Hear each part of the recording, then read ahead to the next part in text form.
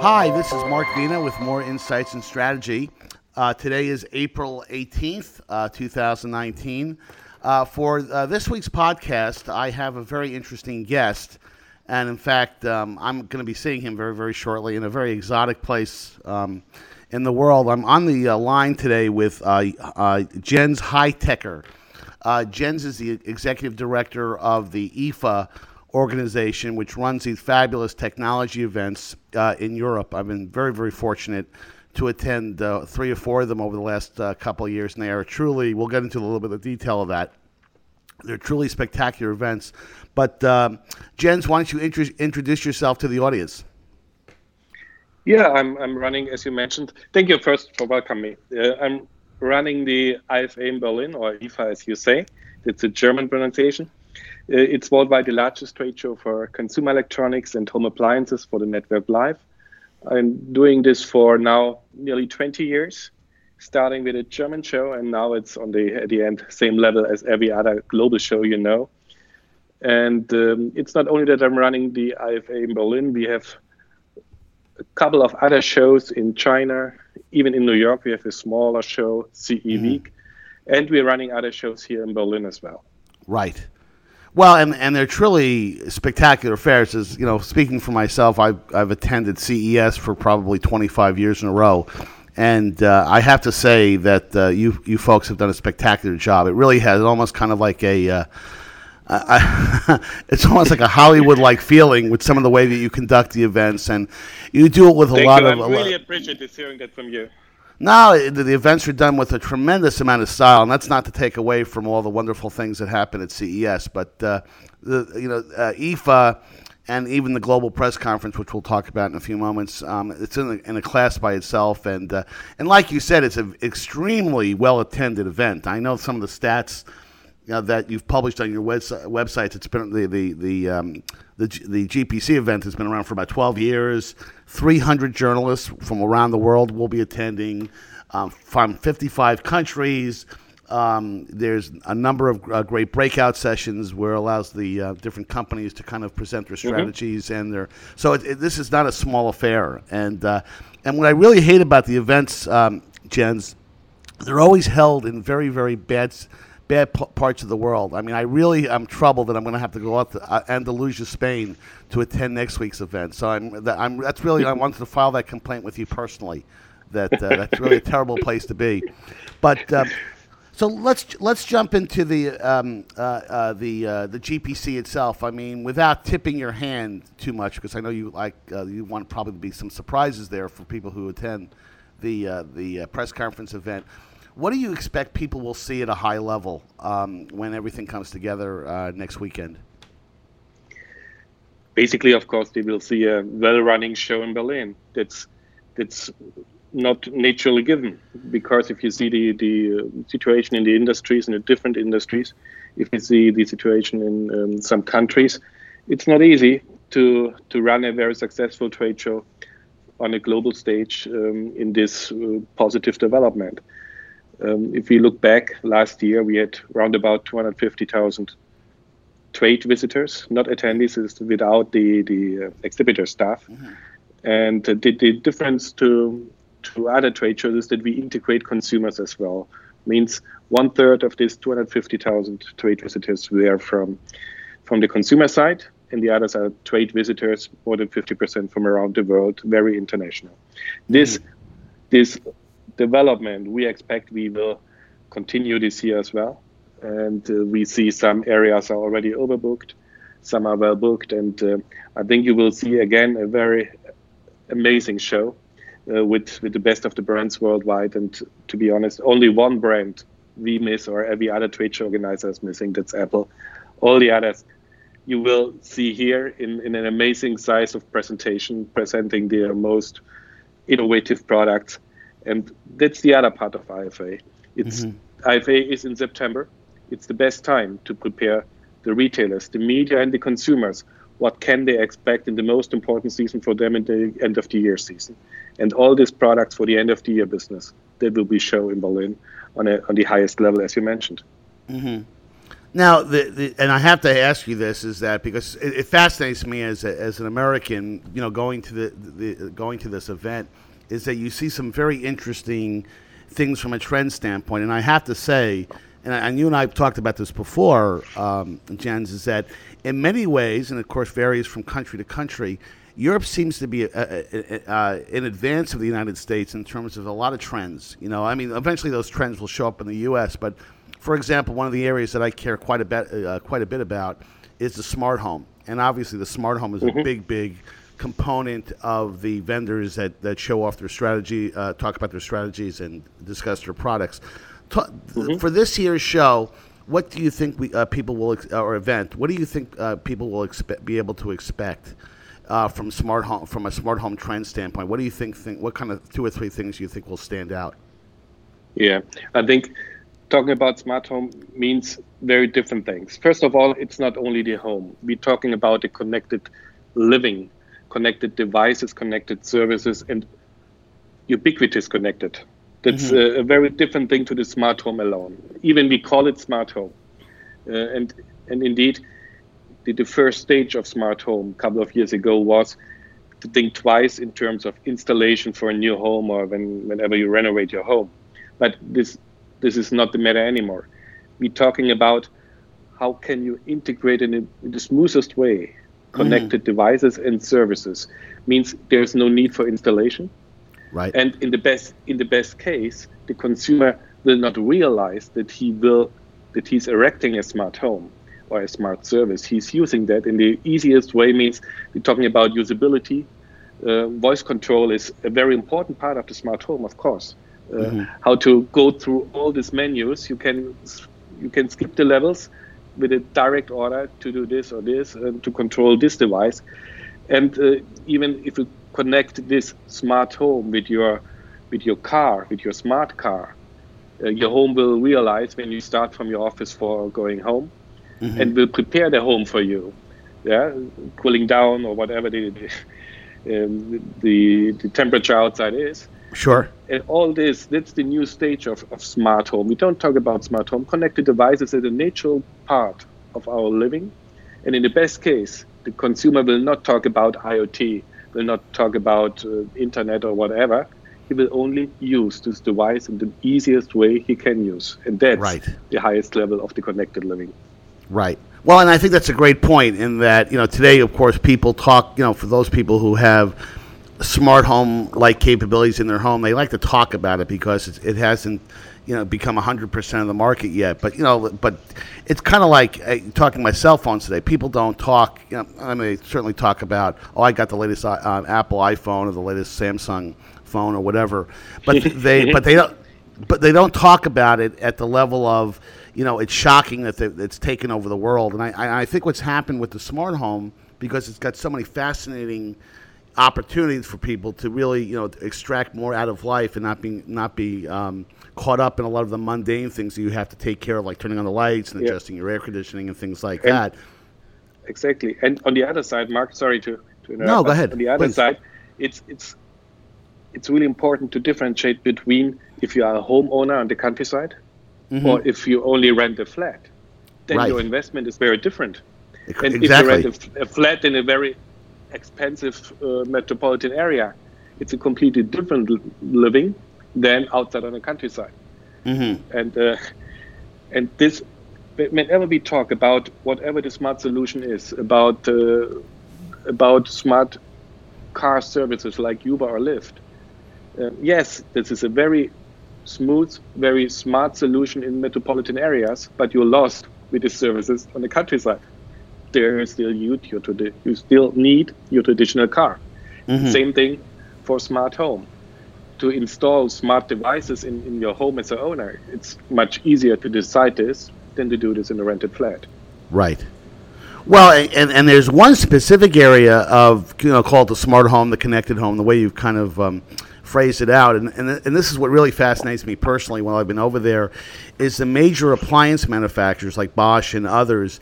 They have spent so much time integrating household appliances into the smart home. Now, that's happened over here in the U.S., but not to the degree. I mean, you don't really hear a lot of people over here saying, hey, you know what, I just got a message from my dryer that my my clothes is done.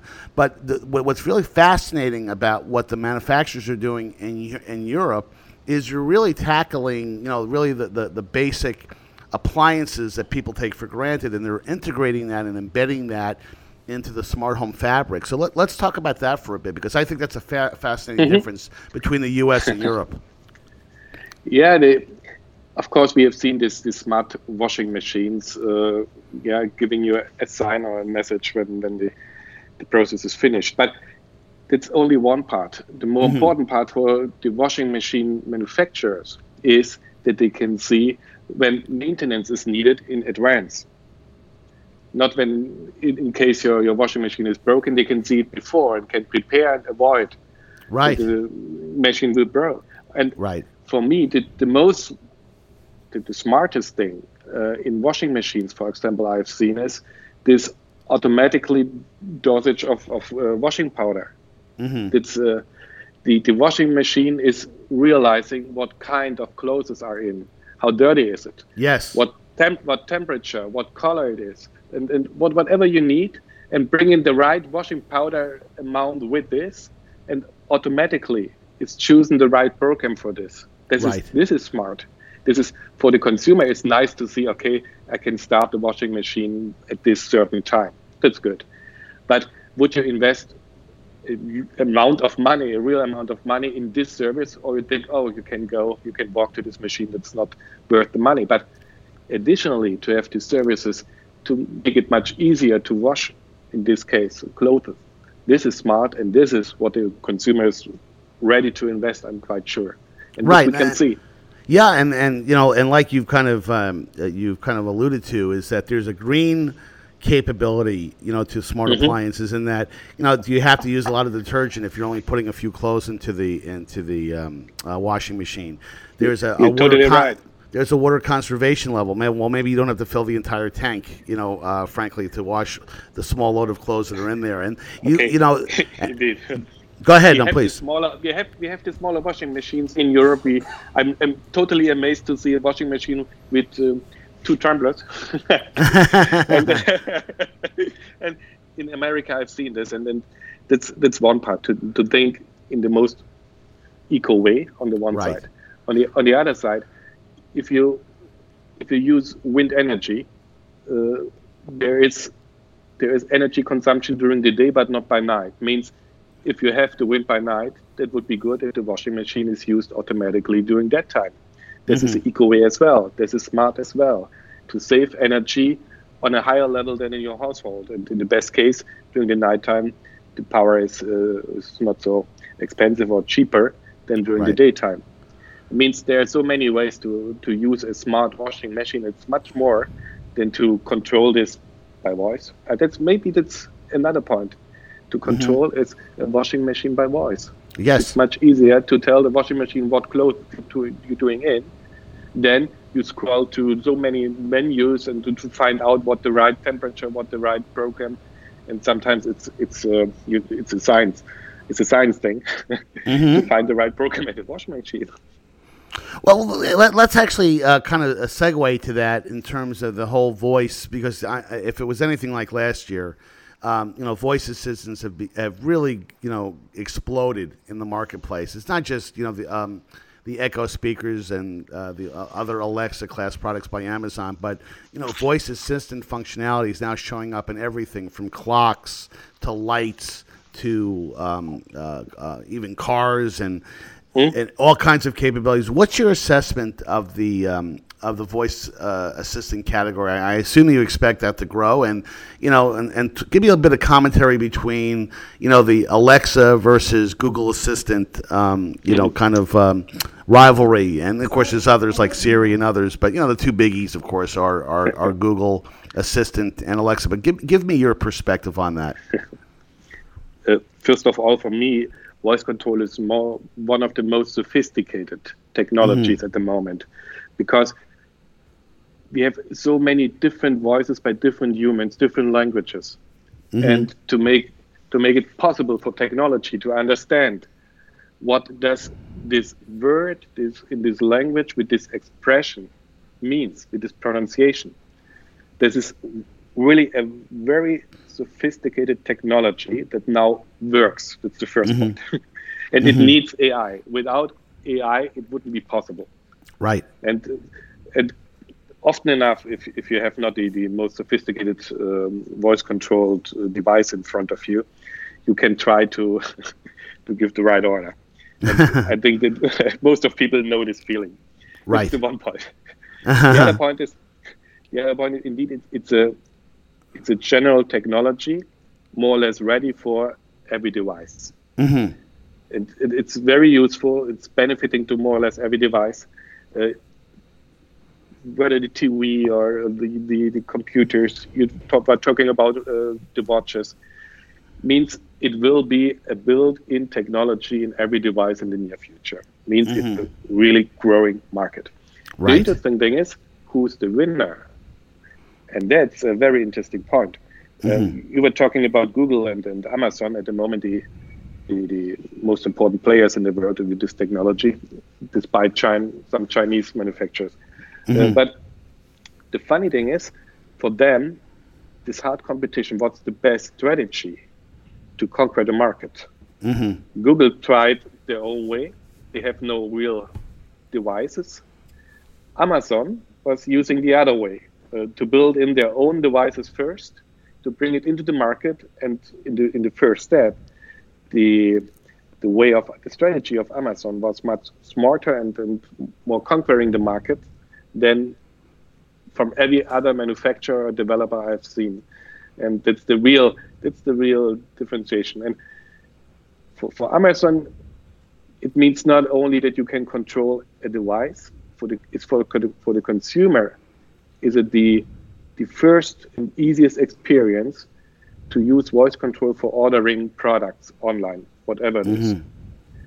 And that's the real gate opener, and means whenever you have in more or less 50% of the households an Amazon device like this, they are on a very strong side, right, to be dominant in the future. Well, the other trend, I think that I am sure, I wish I could bet money on it because I would make a few bucks.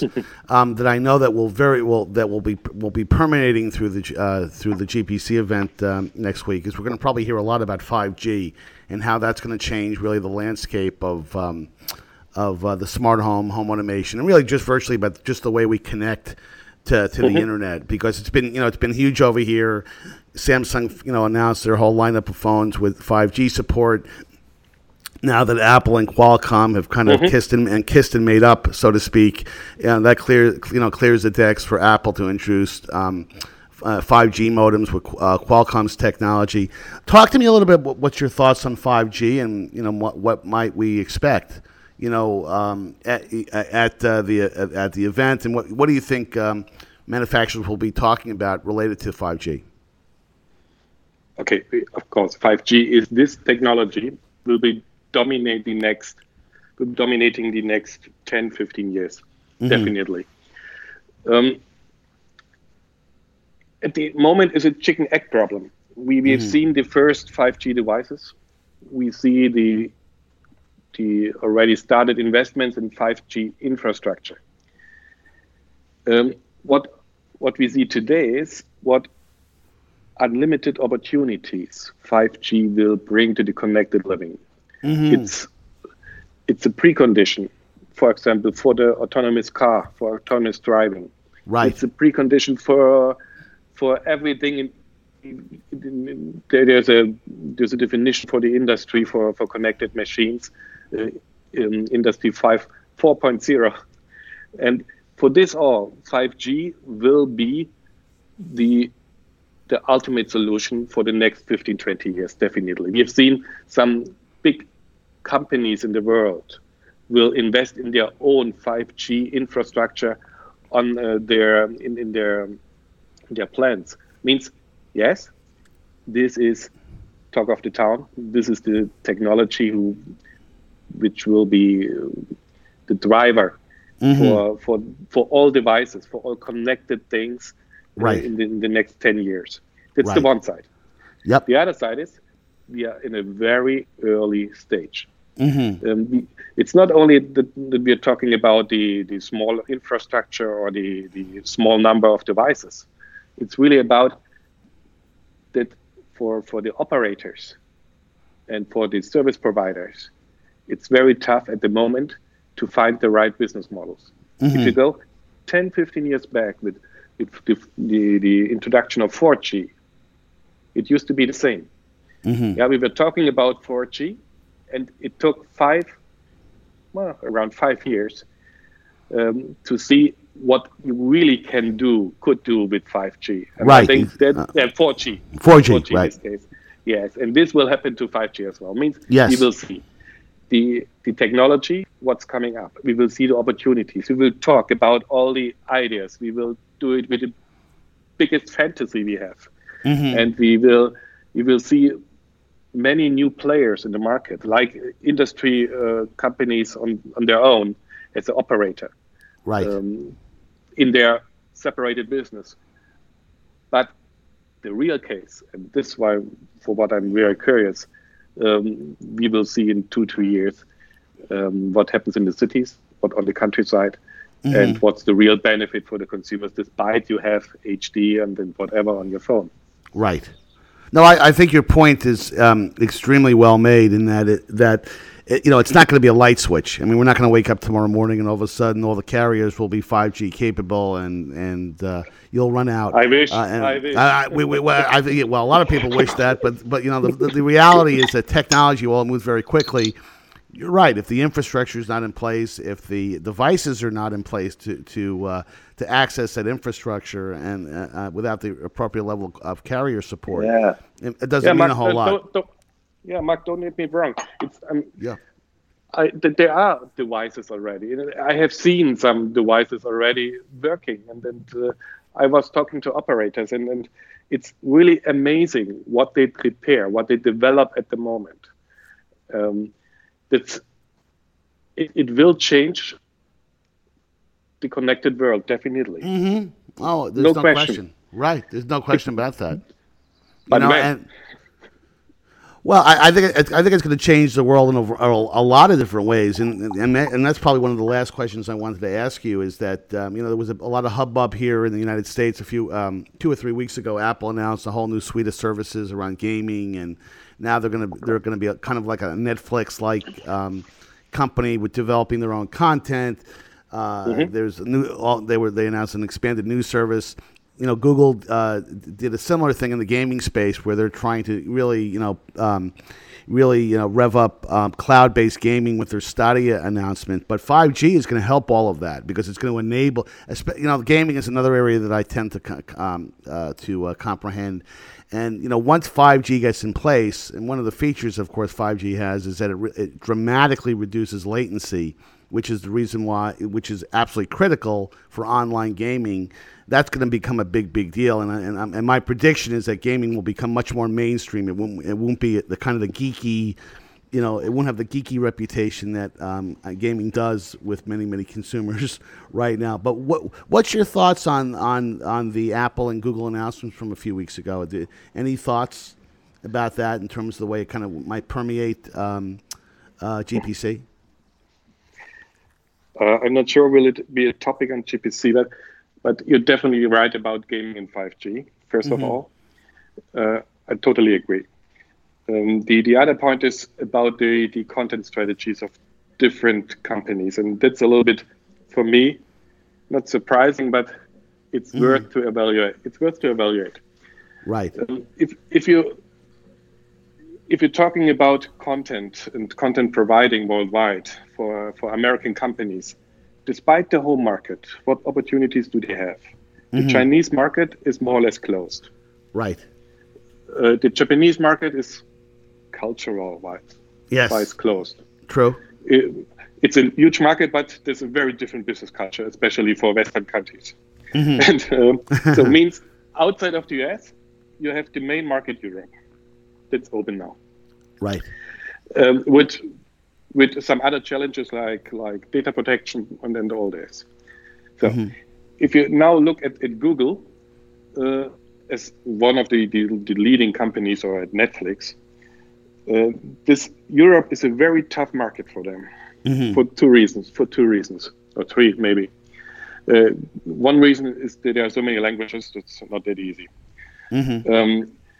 Second is, and maybe that's more interesting, protection law, data law, data protection. And the third is the competition you have. You have so well funded by the public, TV broadcasters, content producers for high quality content, that you have invest huge amounts into high quality content as well. If you see Netflix, it's very tough for a lot of these content providers to produce high quality content in a profitable way. That's the one side. On the other side, you have seen Google and others. They saw as long as it's good in their strategy to be a data mining company, let's say, or a data-driven company, what they year by year tried to get devices, hardware at the same time to have this combined product portfolio. If you look around the world, you can only see Sony as one of the most combined industry conglomerates. Sony offers to you music, film, movies, and hardware, TV, camera. One-stop shopping. One-stop shopping, so to speak. PlayStation, don't forget this. So no other company at the moment has this broad portfolio like Sony can offer. That's a very interesting thing. Google tried to get into the devices market. Very tough for them. Netflix, I don't know. Now it's Apple. Apple is a huge devices manufacturer, one of the best brands in the world for this, definitely. For them is the question, why should they invest so? Okay, they have the money, we know. Why should they invest in content so much if it's so hard to get it in a profitable way? And the reason is they want to erect their own environment where they can cover all the devices and the content side. Means for me, for myself, it's don't underestimate the devices market. For Apple, and for a lot of other companies, it's a very profitable way, and it's often underestimated by the success stories of the content and internet providers. Right. No, I agree with that. And the other dynamic you have is that Apple's devices, the high end part of the smartphone market is slowing down a bit. So they're trying to hedge their bet and going to other businesses too. They try to save this and have the other story on top. In the best case, to save the consumers they have already, because for the consumers it's the easiest way to be in this Apple environment itself. Right. We know it from Apple Music, and I think it's smart for Apple. I don't know it's the most profitable way for the content providing itself, but for the company with all the devices, it's one of the smartest ways they can do. Right. Well, Jen, we are almost out of time. I really do appreciate your calling, and I cannot wait to come out to Andalusia and see you again in person and enjoy the wonderful event that you've put together. Any closing thoughts on the event next week? I know you're probably going to be a very busy guy between now and next Thursday, but any parting words for the audience? I'm really happy that we have so many journalists, especially from the US, in this global media event, and to see you there, it's a real pleasure, and much more important, it's for us that you can bring all the news to the American market, to your audience, and I think we will surprise you with some of the announcements. Your audience can be curious as well. And on the other side, and that's what one of the other effects of our global press conference this year in Spain is, we bring it together with the colleagues from around the world, that you can meet colleagues from Japan, from Korea, from Europe, of course, from Africa, from Australia, to learn about stories from their market, from their consumers, from their technology innovations. And if you can bring all this back to your audience, to the US from this, and if we can combine it with a nice event, then we will be all happy. Thank you very much, Mark. Well, I think you will accomplish that, and I'm excited to be there. Once again, I wish you would pick a better location than Andalusia, Spain. But I can talk about that privately over a drink while I'm out there. But Jen, thanks again for taking the time out of your busy schedule to speak with me today, and thanks again to everyone for listening in on today's podcast. Please follow more insights and strategy on the usual social media suspects. That's Facebook, Twitter, and LinkedIn. And until next time, have a great weekend.